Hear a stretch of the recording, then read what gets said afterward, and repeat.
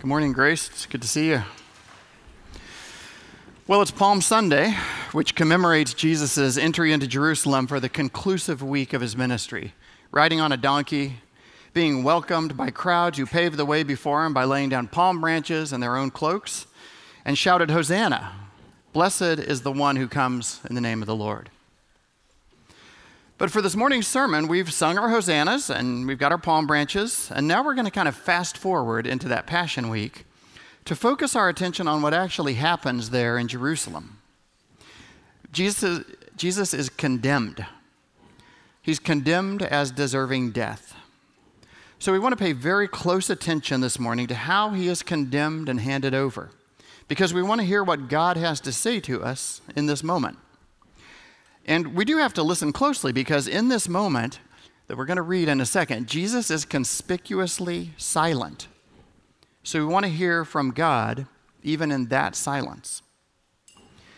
Let's read the story of Jesus' pretrial before the high priest and the Sanhedrin. This is not the trial with Pontius Pilate, but the sort of arraignment or indictment, or I'm not sure what the right legal word is for it, before that. But we're looking at Mark 14. Mark chapter 14, starting with verse 53. This little vignette we're going to look at here starts with background noise and then shifts to silence. Then Jesus speaks and he's condemned. So noise, silence, speech, condemnation. Mark 14:53. And they led Jesus to the high priest, and all the chief priests and the elders and the scribes came together. And Peter had followed him at a distance right into the courtyard of the high priest, and he was sitting with the guards and warming himself at the fire. Now the chief priests and the whole council were seeking testimony against Jesus to put him to death. But they found none, for many bore false witness against him, but their testimony didn't agree. And some stood up and bore false witness against him, saying, "We heard him say, 'I will destroy this temple that is made with hands, and in 3 days I will build another not made with hands.' Yet even about this, their testimony did not agree." And so the high priest stood up in the midst and asked Jesus, "Have you no answer to make? What is it that these men testify against you?" But he remained silent and made no answer. Again the high priest asked him, "Are you the Christ, the Son of the Blessed?" And Jesus said, "I am.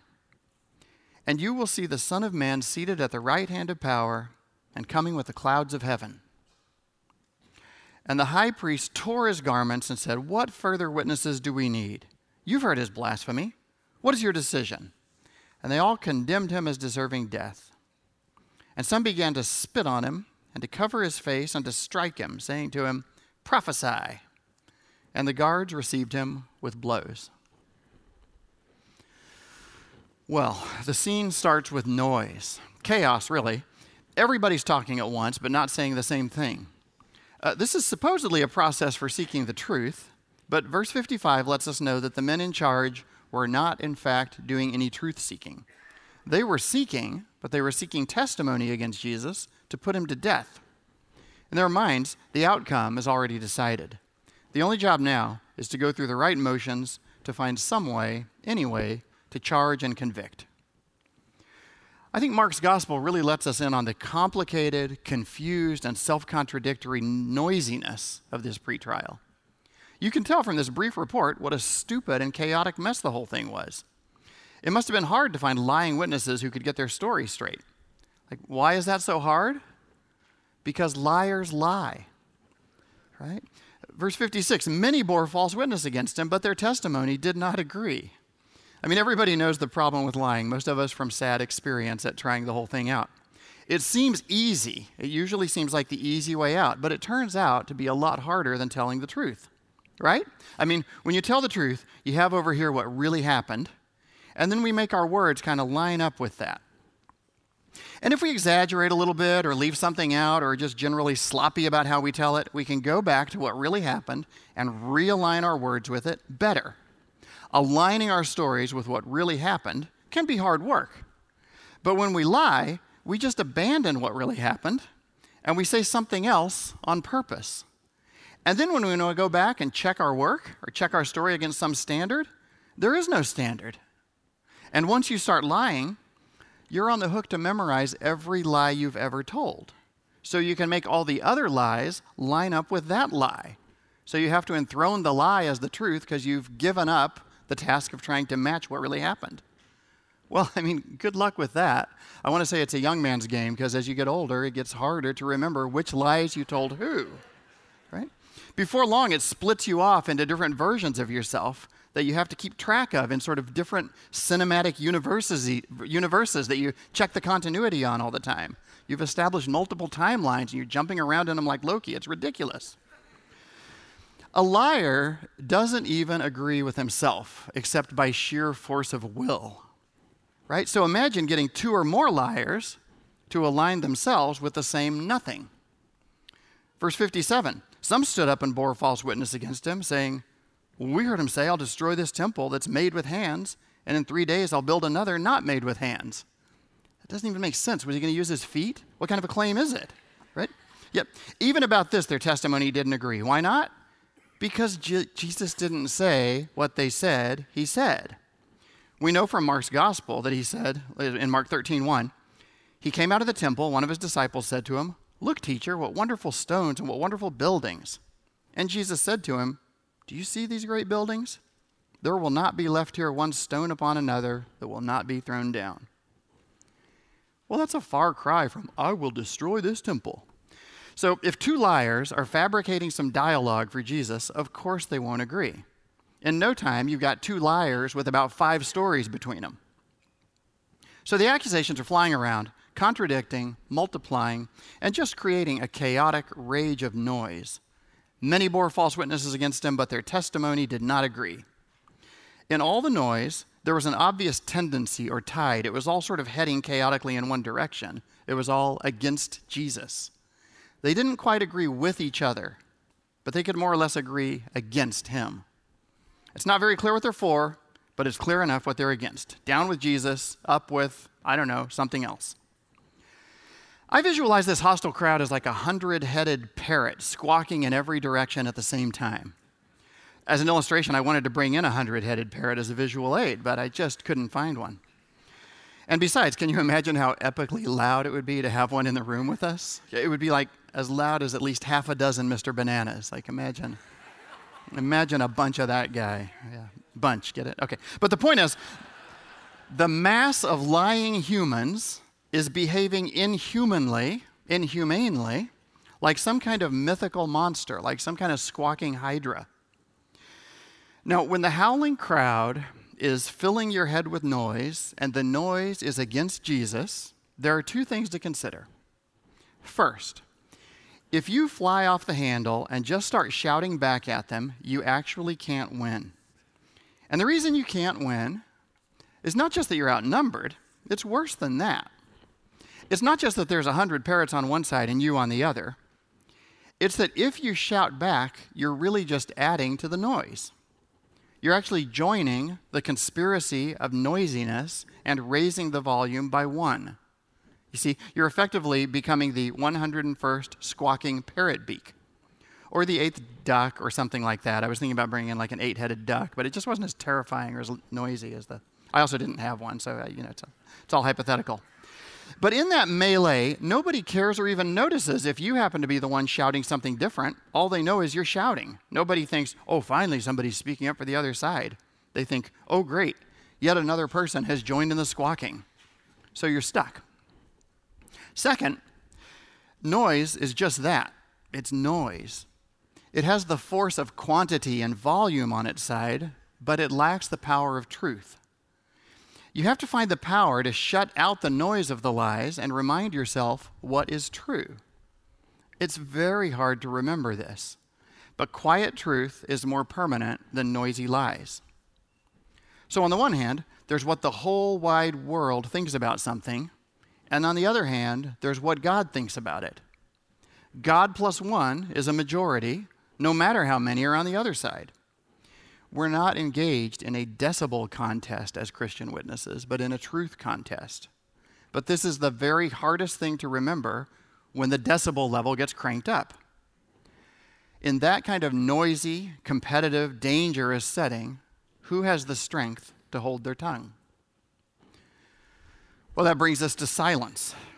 Jesus Christ has the power to stay silent. Verse 60. The high priest stood up in the midst and asked Jesus, "Have you no answer to make? What is this that these men testify against you?" But he remained silent and made no answer. He remained silent. Can we just marvel at that for a moment? Silent in the face of false witnesses. Silent in the middle of all the noise. He remained silent even when they put a microphone in his face and goaded him. Have you no answer to make? Can you feel just the sheer power being generated by the calm, principled, self-possessed, confident, sovereign silence of Jesus? In this corner, the squawking monster parrot beast with 100 beaks. And in this corner, the silent Jesus. The silent presence of the truth of Jesus is awesome. I don't even know how to represent it for you, but let me try. Here's a gift for you. 5 seconds of silence.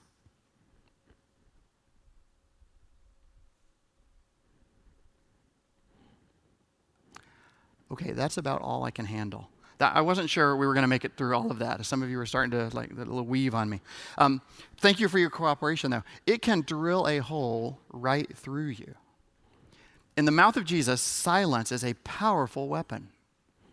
Over in Mark 15:4, in the next chapter, he uses it again, this time directed at Pontius Pilate, who can't stand it.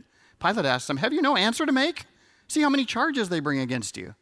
Quote, but Jesus made no further answer, so that Pilate was amazed. Amazing silence. How sweet the not sound. Let me say 3 things here about the silence of Jesus. First of all, the silence Jesus wields here follows a great deal of teaching that he has already wielded throughout his life. He was a rabbi. He was a teacher. He was a talking man. He gave sermons. He instructed disciples. He spoke the truth over and over again, day in and day out, to many audiences in many settings. When he was arrested over in Mark 14:49, he pointed this out. He said, "Day after day I was with you in the temple teaching, and you didn't seize me." Jesus' views were known. His silence had power, not only because of who he was or because of the life he lived, but also because of the thousands and thousands of words he had carefully spoken. So the silence of Jesus that we're standing in awe of is not some kind of absolute silence, but strategic, targeted silence. It's not an inarticulate secrecy about what he believes. It's the piercingly articulate silence of one who has already spoken the truth with utter adequacy and perfect accuracy. If you try hard enough, you can ignore the voice of Jesus Christ. Just crank up the noise and drown out the sound of that voice. But how can you ever get away from the silence of this one who has spoken the truth perfectly? It's always there waiting to get you, right under the noise. Second thing about the silence of Jesus. If we study his ways and learn how to imitate him, and imitate him in his silence, then we'll hold our tongues the same way Jesus did, but not in the way that Peter did. I don't know if you noticed Peter when I read the story the first time. You could be excused for not noticing him because he was hiding. In Mark 14:54, it says, Peter had followed him at a distance right into the courtyard of the high priest. And he was sitting with the guards and warming himself at the fire. You might not have noticed him because he was trying very hard not to be noticed. He followed Jesus at a distance. That sounds bad. And he mingled in with the guards. Peter was keeping quiet, but he was not imitating the silence of his Lord.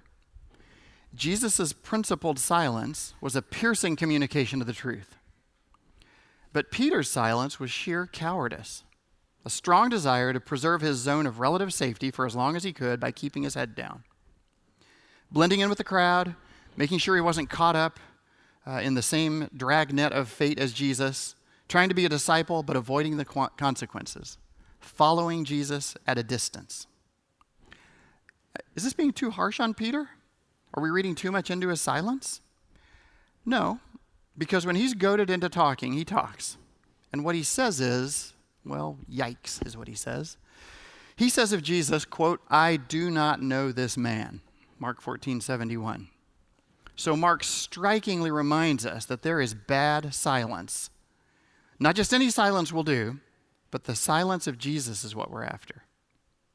We have to learn this obedient, eloquent silence from Jesus, as we have to learn from him how to speak at the right time and what to say at the right time. In Matthew 10, Jesus tells his disciples, "When they hand you over, don't worry about how to respond or what to say. In that hour, you will be given what to say. For it will not be you speaking, but the Spirit of your Father speaking through you." The Spirit of your Father, says Jesus Christ. A Christian's self-defense will be a Trinitarian eloquence. Third thing about the silence of Jesus. It's not marginal to what he's doing, but it's central to his work of salvation. It is a key part of the prophecies about him. Isaiah prophesied of the suffering servant of God. He was oppressed and he was afflicted, yet he opened not his mouth.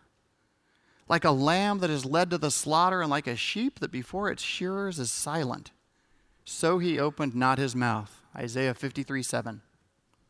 That prophecy is being fulfilled right here in our passage in Mark 14. And then notice how it fits the pattern of Jesus' work. Our theme for Passion Week is from 1 Peter 1:11, the sufferings of Christ and the glories to follow. We could look into the weakness of Jesus and the power to follow. We could look at the shame of Jesus and the honor to follow, the confusion about Jesus and the clarity to follow.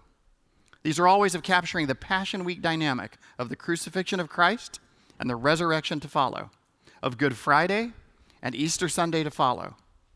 And what we have here in our passage is the silence of Christ and the revelation to follow. And what about that revelation that followed? That swings us over from silence to speech. One last time it says, the high priest asked him, "Are you the Christ, the Son of the Blessed?" And finally, Jesus decides that the time has come to reply. After all the chaos and contradiction and commotion, he speaks a couple dozen words. Verse 62, Jesus said, "I am, and you will see the Son of Man seated at the right hand of power and coming with the clouds of heaven." Okay, again, wow. When Peter was silent and then said something, the words he spoke revealed that he was a weasel. But when Jesus was silent and then said something, the words he spoke revealed that he had been contemplating the highest, greatest, deepest, most important things. Matters of direct relevance to what was happening all around him. What came out of his mouth was the Word of God from the Old Testament. Can I give you just a little general rule here for understanding Jesus? Here it is. If you ever wonder what Jesus is thinking about, it's probably the Old Testament. That's usually what he's thinking about. In story after story from the Gospels, when you see him do something and you wonder what's on his mind, as soon as he opens his mouth, he shows that he has been pondering and meditating on the Word of God in his heart. That's why people are always scrambling to catch up with him, because he's like coming in out of Psalm 98 and just making a remark. So in this case, he confesses that he is the Son of the blessed God, and he says, chapter 14, verse 62, "You will see the Son of Man seated at the right hand of power and coming with the clouds of heaven." Now I want to look into that just a little bit. It's just a couple dozen words, but we don't have anywhere near the time it would take to get down to the bottom of these words. We got to make sure we get some grasp of what he says here, though. Basically, Jesus has served up a prophecy sandwich. He's taken one prophecy from Daniel 7, opened it up, and put Psalm 110 into it. So Daniel 7, bread, Psalm 110, meat. I could have put that more reverently, like he has woven together the overall voice of prophecy or something like that. But I want you to get the way that he opened up one prophecy and put another one into the middle of it. Let's start with the bread. "You will see the Son of Man, ... coming with the clouds of heaven." These words are from the amazing night visions of Daniel chapter 7, verse 13. But to catch what's going on with Daniel 7:13, you've got to get a slightly bigger and, I'll admit it, weirder picture. Listen to this prophecy, Daniel 7. "I saw in my vision by night, and behold, the four winds of heaven were stirring up the great sea, and four great beasts came out of the sea, different from one another. The first was like a lion and had eagle's wings. Then as I looked, its wings were plucked off, and it was lifted up from the ground and made to stand on 2 feet like a man, and the mind of a man was given to it. That's very strange. That's the kind of stuff they tell you is going to be in the Old Testament. There it is, Daniel 7. It gets weirder. And behold, another beast, a second one, like a bear. It was raised up on one side. It had 3 ribs in its mouth between its teeth, and it was told, "Arise, devour much flesh." After this I looked, and behold, another like a leopard with 4 wings of a bird on his back. And the beast had 4 heads, and dominion was given to it. Like a leopard with 4 heads. After this I saw in the night vision, and behold, a 4th beast, terrifying and dreadful and exceedingly strong. It had great iron teeth. It devoured and broke in pieces and stamped what was left with its feet. He goes on for a while there, but that's enough. And if you want to see these guys, just Google Daniel's vision image search. It's really something else. I mean, not only is it amazing prophecy, but it attracts amazing illustrators, the kind of person who would paint that kind of thing. Yeah. So we have a churning, chaotic ocean, and we have strange, symbolic, monstery monsters coming out of all that commotion. If we were doing a Daniel study, we'd spend some time interpreting these beasts, but for now, it's enough to say they represent the disorderly dictatorships of mighty empires ruling over all the people of the earth. So I know I'm asking you to do something very difficult, which is to ignore the wild and fascinating details of the vision I just read to you. I feel like I just showed you a 4-headed leopard and a bear with ribs in its mouth. And now I'm saying, please ignore the 4-headed leopard and the bear with ribs in its mouth. This has got to be very difficult. Keep your hands inside the tram until we have come to a full and complete stop. But it is very important that we not get lost in those details and we apprehend the big picture here. The big picture is the fact that world history is like a churning ocean with a succession of mighty monster bosses running things. That is the noisy, inhuman backdrop for the vision Daniel has next. And here it is, Daniel 7:9. As I looked, thrones were set up, and the Ancient of Days took his seat. His clothing was white as snow, and his hair of his head was like pure wool. His throne was fiery flames. Its wheels were burning fire. A stream of fire issued and came out before him. 1,000 thousands served him, and 10,000 times 10,000 stood before him. The court sat in judgment, and the books were opened.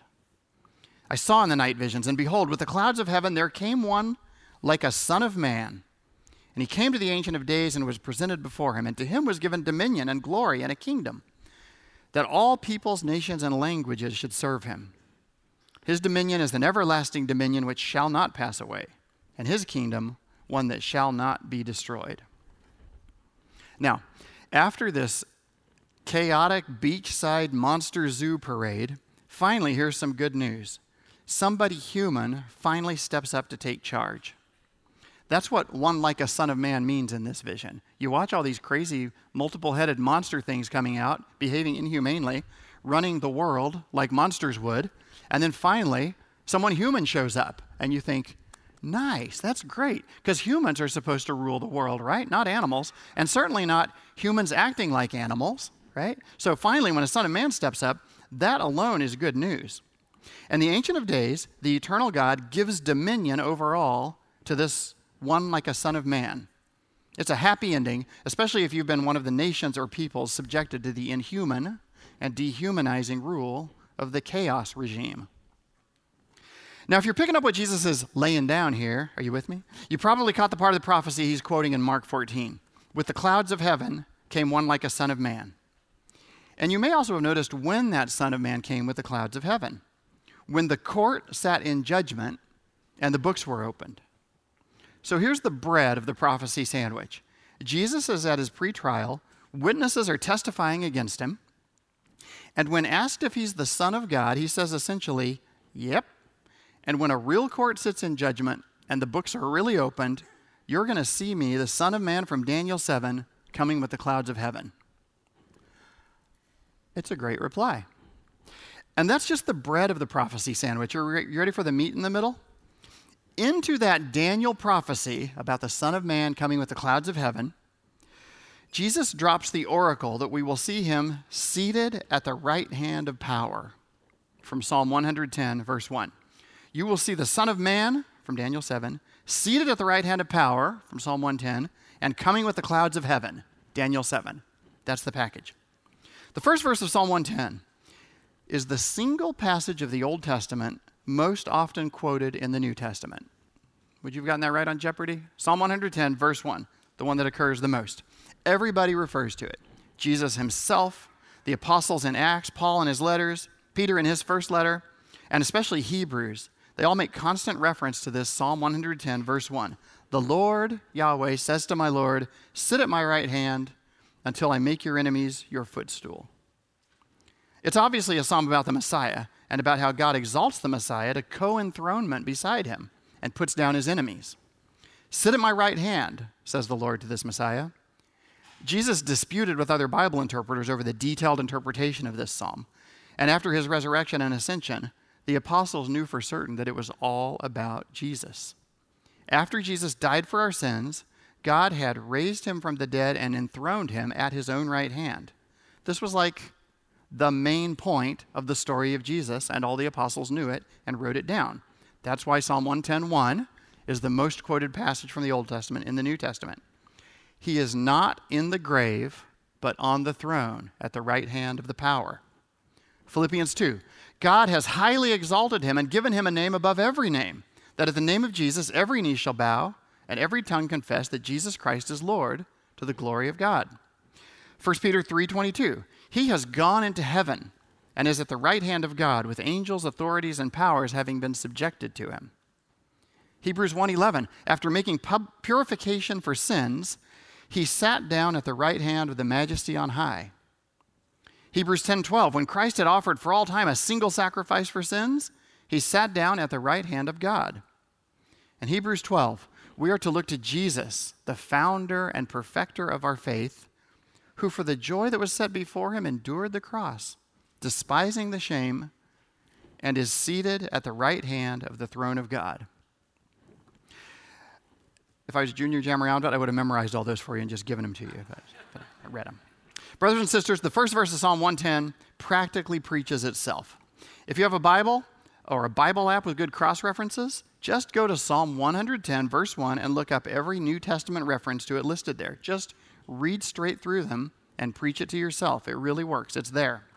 Our Jesus is not in the grave, but is on the throne with the Father and the power of the Holy Spirit. You know, as we get into Passion Week, we tend to call it something like the final week of Jesus' life. And it's always a little weird, like, well, I know what we mean by that. It's like the final week of his ministry on earth before the ascent into heaven. But final week makes it sound like he's done and died and is gone, like other people who are done and died and are gone. That's not what we're talking about. Of all the many things Jesus said, and he said some great things, you know what my favorite short quote from Jesus is? I like the part where he says, I was dead. It's a really cool sentence, right? Not very many people can say, I was dead. He doesn't say it till Revelation, but he comes along and says, by the way, I was dead. So we're talking about his final week in this sense, of the final week of his ministry on earth, culminating in his resurrection and then ultimately his ascension. And here in his brief defense before the high priest, following his intense strategic silence, Jesus drops that phrase from that one verse into the middle of Daniel's vision of one like the Son of Man being given authority by the Ancient of Days. So what's the result of this prophecy sandwich? Well, it sets up Passion Week in a powerful way. We all know that Jesus is about to be condemned, bound, led away, tortured, mocked, crucified, and buried. But here, right on the very cusp of all that happening, he gives us the key to understanding it correctly. As bad as death on a cross is, and it's very bad, no illusions there about any of that, Jesus goes to it with a higher vision of what's happening and why it's happening. You see, the Son of Man who came to restore real order and who is bound for the right hand of God is not accidentally stumbling his way into a tragic mistake that turns out bad. He's not being dragged away kicking and screaming, looking around desperately for a way out. He doesn't look like he's in charge, but this invocation of prophecy lets us know that he is in charge. Over in John chapter 10, he makes the same point this way. John 10:17. I lay down my life that I may take it up again. No one takes it from me. I lay it down on my own accord. I have authority to lay it down, and I have authority to take it up again. This charge I have received from my Father. That's Passion Week in two steps, right? The sufferings of Christ. I lay down my life.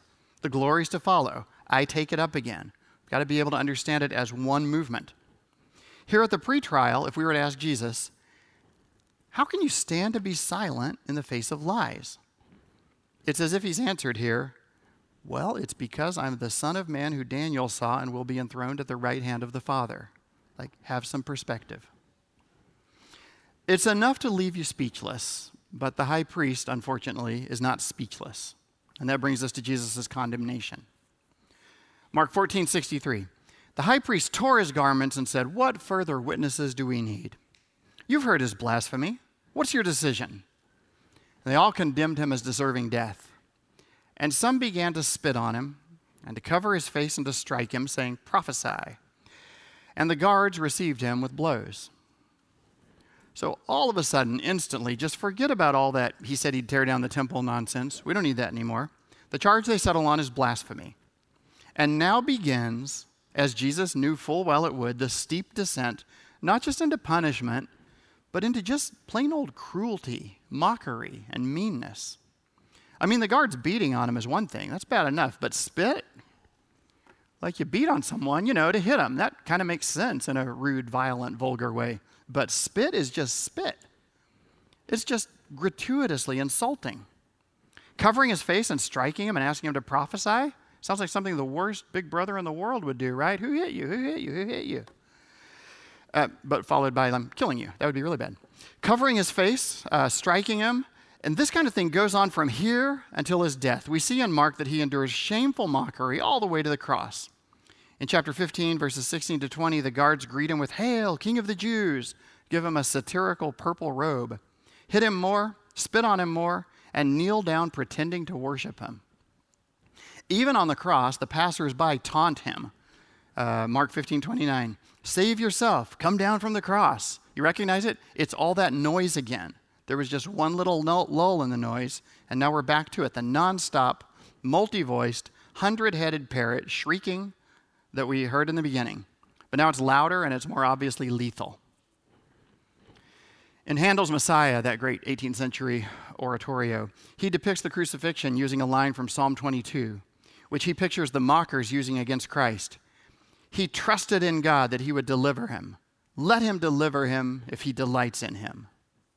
And if you know the music, you know how it goes. It's a fugue. So that same line gets repeated over and over with different voices entering at all different times as if they're stumbling over each other. The soprano up here and the bass down here, tumbling around saying dozens of times the same line. Let him deliver him. He trusted. He trusted God. If he delights in him, let him deliver him. Deliver him. He trusted. It's Handel, so he makes it beautiful, of course. But it's a wall of complicated looping and cycling sound. And Jesus is once again silent. But listen, the very words of the mockers are true. Jesus did trust in God. And God did delight in him. And God did deliver him. Now, on his own schedule, which I think was surprising to everybody, he didn't deliver him from the cross, but through the cross, from the grave. God delivered him all the way from the grave. How all the way from the grave? To the right hand of the power on high. It's a surprising reversal. The condemnation turns out to be prophetic. The one who seems rejected by God turns out to be resurrected by God. And the one who is on trial turns out to be the one who is the judge. You might remember Al Pacino has a great line in the old courtroom drama called And Justice for All, where he speaks up in court and is told by the judge, you're out of order, and he famously replies really loud in Al Pacino style that I won't try to imitate, you're out of order, and you're out of order. I'm not out of order. This whole trial is out of order. That's what we've got in Mark 14, but not that kind of drama. The whole trial is out of order, but Jesus doesn't go all Al Pacino on it. He doesn't even go Tony Stark, I'm Iron Man. He doesn't make the kind of impressive reply that we would normally expect to really be something like filmable. What's he do? This judge judged in our place. He's silent a long time, and then he speaks the truth of God's word. It's not especially dramatic, and to be honest, the newspapers probably reported that the next day that, quote, the convicted man mumbled some Bible verses, but they were all mixed up and not obviously relevant to anything. And that's the story they went with, and that's what people thought. But the high priest, who thought he was passing sentence on Jesus, was in fact the one on trial, and sentence was being passed on him. In holding up Jesus to standards of what counts as true and holy, and declaring that Jesus doesn't match up to that standard, this council was condemning themselves and the entire system of using the standards they used in the way they used them. It's hard to know what to compare this to. It's like any trial that results in real palpable injustice. It reflects poorly on the court. To use a really trivial example, it would be like announcing that you were going to start the Rock and Roll Hall of Fame, but you were intentionally leaving out Elvis, the Beatles, and the Rolling Stones. It's a silly example, but would that damage the reputation of Elvis, the Beatles, and the Rolling Stones? No. It would show that Rock and Roll Hall of Fame to have no credibility as an institution. When the truth shines forth, I don't mean the truth of rock and roll, but, go with me. When the truth shines forth, those who condemned the truth are manifestly self-condemned by that truth. So 2 points of application here to take away with us. First, the whole scene where Jesus is on pre-trial and his status is being disputed and his fate is being decided, I hope it feels personally familiar. I think all of us are in danger of approaching Jesus as if we are the deciders about him. We almost can't help but act like we're the ones considering Jesus' credentials and making a judgment about whether he matches up to our standards. What I mean is, we think we're rendering a decision about Jesus. Like, does he fit in? Is he trustworthy? Do I really want to commit? Will he deliver? Should I obey all his commands? Or can I draw up a little sub-list of the ones which I think he happens to be right about? Does he deserve to be my Lord? Or should I maybe demote him a little below Lord to something like inspiration? Like, is that where he fits? It's up to me to decide that, right? No, it only feels like it's up to you to decide that. It's not how any of this works. And if you're with us this morning, at some point in your journey of considering following Jesus and just opening up to the possibility of trusting him, I know you're in the position of checking him out, seeing if he's the real deal, seeing if he's trustworthy, making that decision. Well, what I want to advise you is do it. Trust him. He'll prove himself. Ask his friends. Check us out. Read about him. As you get to know him, you will look back and see that at this very moment when you were deciding about him, you weren't so much subjecting him to your almighty powers of scrutiny and judgment as you were coming under his judgment and becoming aligned with his standard as the truth is in Jesus. Second application is this. It's a noisy world. In order to keep our heads on straight in a culture of horrific commotion and distraction, we need to have our attention focused on exactly the same thing Jesus did. His own exaltation and glorification. Notice, not on our own. We don't imitate Jesus by focusing on our own future. We've got to go out of ourselves first and think not in something in a way that's sort of like parallel to what Jesus was doing, but think about exactly the thing Jesus was thinking about, his exaltation. And this is the week to do that as a church with all our might. Come to church several times, today, Good Friday, Easter Sunday, and we'll focus together on the absolutely central realities of the faith. I mean, this is the whole deal. On the one hand, it's just a few extra church services with some special features in a special week. But on the other hand, sometimes like singing kids waving palm branches. You got to come for that, right? But on the other hand, it's the main event, the death and resurrection of Jesus the Lord. Lean into it. Church it up with all your might. Palm Fronds, Easter event with the children's ministry, Lord's Supper service tonight, the cross, the empty tomb, the whole deal. Special silence, special music, special whatever it takes to fix our eyes on Jesus. Child psychologists talk about object permanence. You know this thing? When an infant begins to be aware that things continue to exist as realities, even when they're not directly present to the senses, things go away, but still have reality. Now, you're supposed to have this all wrapped up and be totally an expert at it by age 2, which is why it's only like younger kids who are really fun to play peekaboo with because they really wonder where you went. But later on, they've got it totally figured out, like, I've seen this, you're behind your hands. You continue to exist when you're not immediately evident to my senses. Yeah, it's all fun and games with 2-year-olds, but the thing is, I think all of us need drills to practice our theological object permanence. I mean, Jesus is on the throne, but I cannot see him with my eyes. Almost nobody has. Stephen the martyr in Acts chapter 7 did for a moment. I need to believe it to be true, and I need your help to believe it to be true since I can't see it. Jesus has spoken and speaks now in his word, but I cannot hear his voice with my own ears here in the room with me. I need to hear him in his very present silence as he strongly, sovereignly, articulately communicates the same faithful witness of love and forgiveness. And for that, we need each other's help. And we need God's help. Will you join me in prayer? God, help us to hear you and to obey you at all times. Train us to see and hear Jesus, the founder and perfecter of our faith, who for the joy that was set before him endured the cross, despising the shame, and is seated at the right hand of the throne of God. It's in Jesus' name that we ask this. Amen.